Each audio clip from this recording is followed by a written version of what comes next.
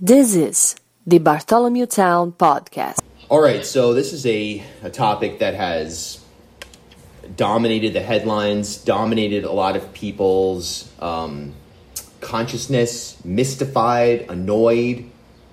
I mean, there are people out there that, you see them, they're celebrating, they think that this is the greatest thing ever. And that is the leaked memorandum, the Supreme Court memorandum, evidently written by Justice Alito, that suggests, in short, that Roe v. Wade could be overturned. And, we think back to Rhode Island and codifying Roe v. Wade ostensibly here in the state, and many leaders saying, oh, it'll never get overturned. I mean, that's complete nonsense. I mean, it's made up. You guys are crazy. But here we are. It hasn't happened yet. There could be public pressure to make it such that it doesn't happen. But we're in a very uncomfortable position in terms of women's rights, healthcare rights, so on and so forth. And joining us right now is Jocelyn Foye of the Women's Project to break this down. And I don't even know where to start. It's like one of those things where, I don't know. I mean, let's start on the positive. Let's start on the positive. Take us away. Yeah. So, hi everybody. I'm Jocelyn. I am the director of the Women's Project. We are a confusing name. We have that X in our name to try and be as intersectional as possible and invite as many gender and non-gender conforming folks to be seen within this movement as well. In 2017, we started, we're a 5-year-old not-for-profit here in Rhode Island specifically, but doing some work outside of Rhode Island in partnership with some other orgs that are doing incredible work in the southern states and just trying to help and amplify basically what's going on in different regions. So Rhode Islanders get a sense of what's happening here and what more work we should really be doing to make Rhode Island as safe as possible for all, and then how to help others. So we started in 2017 all volunteer and just said, we have this crazy law in the books that if Roe were overturned, and Trump at that moment had just gotten elected as president, we saw it as a moment where we said if he puts in more than 2 Supreme Court justices, he has a majority vote that he could do this. And in Rhode Island, our laws were as bad as they are in Alabama, where abortion practitioners would be tried as murderers. And so we said, well, how do we use the power of grassroots activism and take cues from fabulous organizing that was being done around the country around same-sex marriage? So meeting folks where they are, rather than asking you to come to the State House or to call your General Assembly member. How do we meet people? And so some of us were policy wonks, some of us were artists and professors, and so we were just like, let's use what we know. And so we kind of merged this sort of idea of art and activism. And some of it had to become very traditional activism. Some of it still remains very non-traditional. So we, in a short period of time, in collaboration with a number of folks, and mind you, this bill had been worked on for 24 years prior to our showing up. I mean, it was in the sightlines of so many General Assembly members, but didn't have sort of, as I like to call it, the outside game, which is just some crazy organizing that needed to happen to kind of rile up folks and to kind of educate. And that's what we really did is not only do we in this process that we do this work, educate people to the process of how to change law, but we also educate people on how to get involved in government. And it's interesting because over time, so many of our volunteer leaders have run for government because they're just like, okay, we get it now. So it's this pipeline of activism and education as well. So the bill passed, and what that did is it codified the right, meaning for people who have insurance in Rhode Island that covers abortion, that makes it safe to get the abortion. But for people who are in insurance plans that don't cover abortion, they would still have to go to a clinic. We have 2 in the state that do that. Or if you're on Medicaid or a state worker, in the case of Rhode Island specifically too, we don't have that coverage. And so at the federal level, that's called the Hyde Amendment. That was a guy named Hyde came in and he shut down that right, and he shut down a pathway for a lot of conservative states to make it difficult for people to be able to get that coverage if they were a state worker on this health plan, this state subsidized health plan. So what we're trying to fight for is while we passed a bill that ostensibly covers people who have the means to have the insurance coverage that covers abortion, because we all know that every insurance plan is different. Everyone is so difficult to understand what is included and what's not. We absolutely know that the state workers and Medicaid recipients in Rhode Island do not have that right. So we are fighting ostensibly against the Hyde Amendment, and we're fighting for folks, the folks who have to have Medicaid, and for folks who are working with us and for us every day at the state level, state offices. And there's just so much in there, because it does start out with this, like you say, a victory, if you will, inside of the states, inside of the state house, in terms of codification here within the state, but it drifts very quickly into this scary moment. Very quickly. And, it's crazy because you have a lot of General Assembly members who will say to us, oh, well, we took care of that in 2019. The abortion issue is gone. And we agree. The abortion issue is gone. The race equity issue is not. So we as a state are not willing, once again, to acknowledge that we have a blind spot, and that is taking care of everyone. We've said, okay, the wealthy folks can get it. So the Movement Project has really been working to say, hate to call it out to y'all, but we've got a racism issue here. Yeah. And that's really what is hard. And people don't like to be called racist. I think that we're at a point with the leakage of the decision that we here at the One Project have decided we don't care what they think. And it's sort of time to say, call it like it is. So we have folks who think that this was passed in the General Assembly, this part is protection for all Rhode Islanders. We're like, no.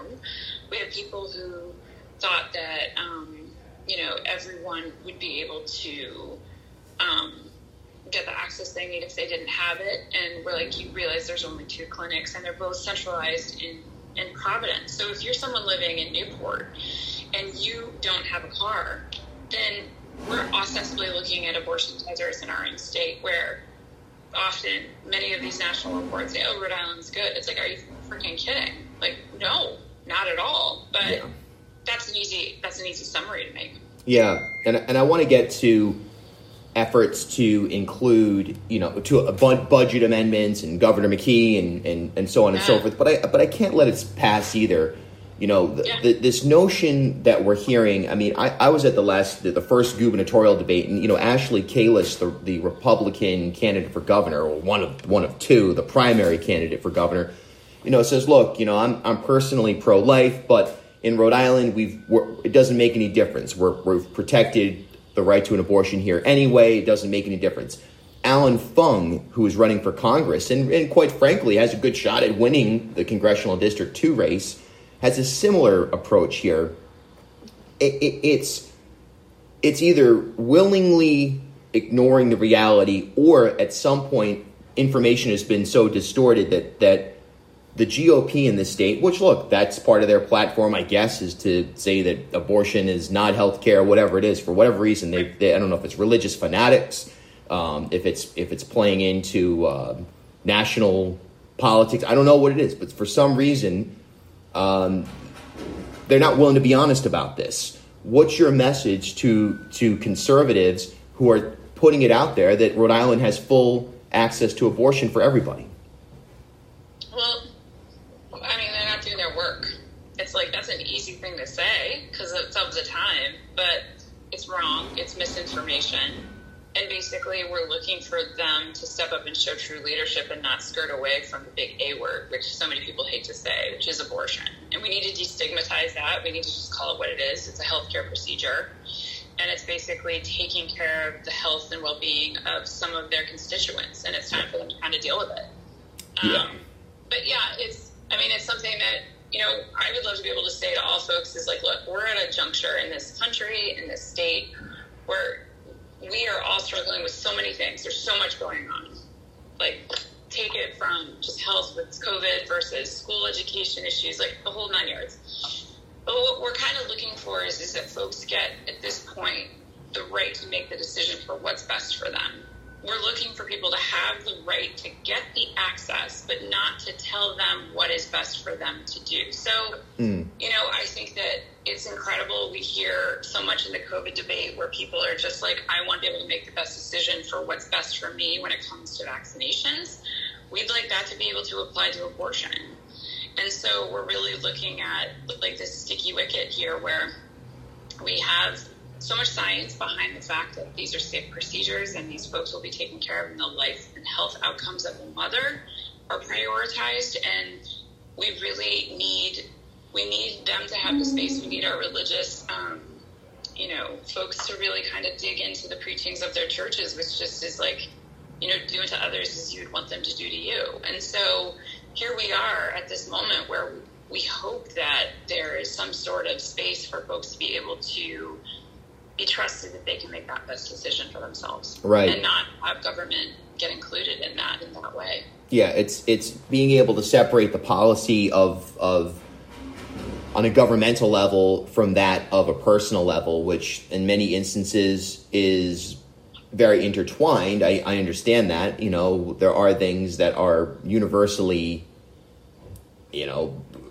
criminal, rape, murder, like that we can all agree on. Okay, well, yeah, you can't say, well, I'm personally in favor of rape. I understand it's against the law, but, I'm personally, but common sense, sense. And I could dive into a deep argument about why COVID vaccinations are more healthy and, should be standardized in an abortion debate over choice too. So it's all, there's nuance there, but I think that I would ask anyone who is of spiritual understanding is to sort of dig in and think about how we need to put faith in others to take care of themselves if they're showing all the means that they can. I think that we're at a place where that's where we need to go. And it's a humanitarian, we're looking to build dignity into culture. Right. But, anyway. Yeah, it's just such a hard, I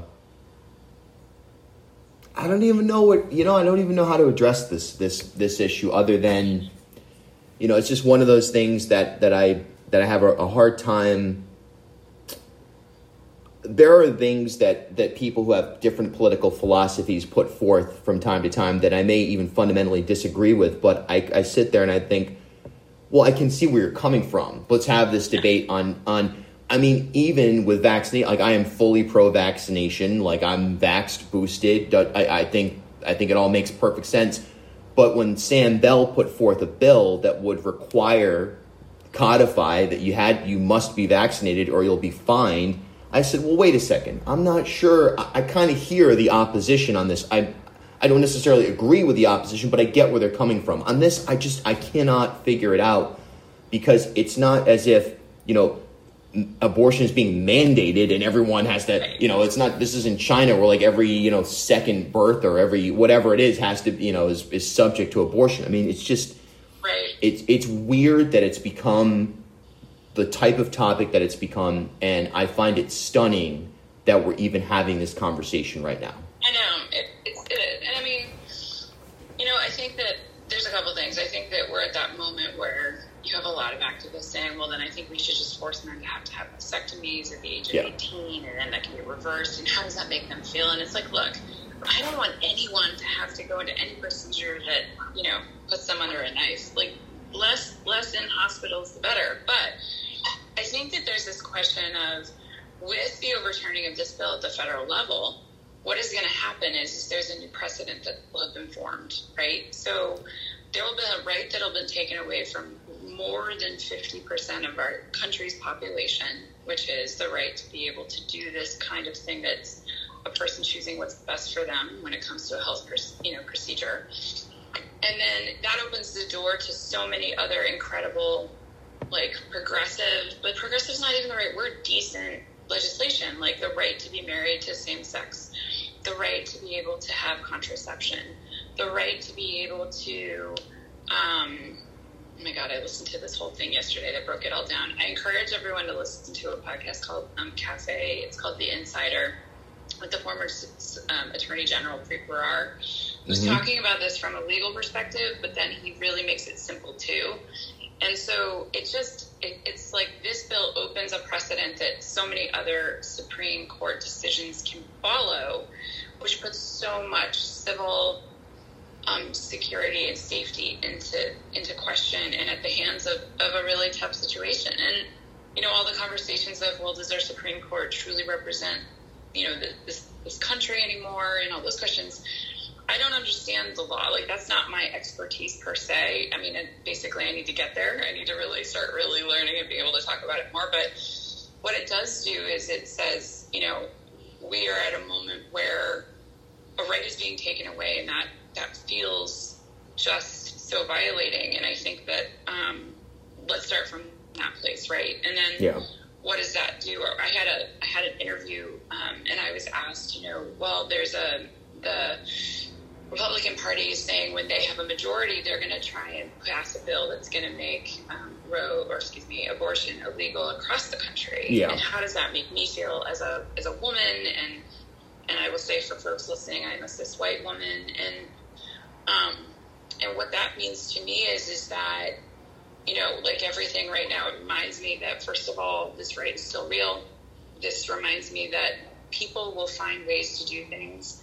It's just not going to be in the safety of possibly clinics or hospitals. And so that just brings into it levels of security questions. And I think that, unfortunately, in this country, we're going to have to see some horrible things for hearts and minds to change. And that's just so upsetting because we've already seen it.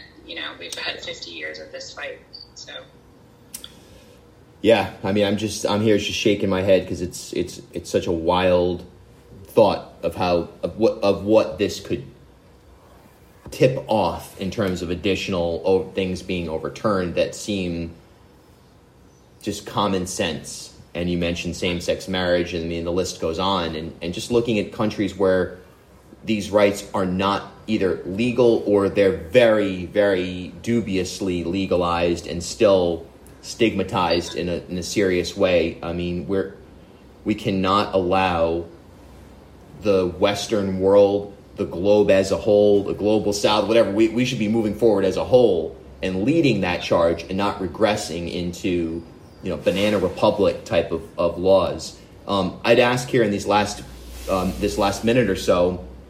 Obviously, equity and access is the charge here in Rhode Island right now in terms of, for those, as you say, who are state workers, Medicaid, Medicare, so on and so forth. What are big picture aside, because obviously the big picture is fighting to ensure that this memorandum doesn't go any further than just that, a memorandum. But right now, what is your call to action to folks? There's been rallies. What's your call to action? Great question. Our call to action at the moment is, if you're fired up, if you're feeling like you really need to, you really want to help, we have a website that's called stopabortionbans.org, and it will give you calls to action right away. So there's going to be a bill this Thursday, a bill hearing in the House Finance Committee. So the way the process works, right, is they start in committee and then they go to the floor for a full vote, and then the governor can sign it. So we're calling on the governor, to do a budget amendment for the 2023 budget. Now, that's tricky because that means if this ruling is actually decided in June, we'll still have 6 or 5.5 months where people would be without the right. Yep. So we're calling on the House and the Senate to bring these bills to the floor for a vote. We have majority vote in the House and Senate, but we have to get them out of the committees. And that's the game that's being played right now with leadership on the House and Senate side. They don't want to get them out of committees. They don't even want to get them into committees, frankly. Like, there's been a lot of talk there. So we do have a committee hearing on the finance for the House on Thursday. So we would ask folks if they're willing. We would love them to submit testimony. If you go to that webpage I mentioned, we will have a letter to the editor kit you can write. That's a really great way to get involved. How to get testimony, a testimony writing kit. Reach out to us and ask for help. We have a team that's standing by to get people signed up. And if you feel like you have the energy and the interest and the flair, we would love you physically in the State House. We're starting to need to be an actual presence in the State House again, where we're standing out and cheering and rallying with signs. You don't have to talk to anyone. You can just stand in the rotunda with a sign and hand it, and like hold it up. But we're calling on the leadership of the House and Senate to get it out of committee. So the ask is like, skip the committee proceedings. Yeah. They don't have to do that. That is a procedural thing. But we know that leadership is doing that so that they can make sure that this bill doesn't go anywhere. Yeah. They don't want to see it for their election years and for their members because nobody wants to have to use the A word again. Bingo. So that's exactly we're it. asking people to use the power of their voice and the power of movement momentum. So Thursday's the big one. Thursday's the big one to start. Jocelyn Foye with the Women Project here on the Bartholomew Town Podcast.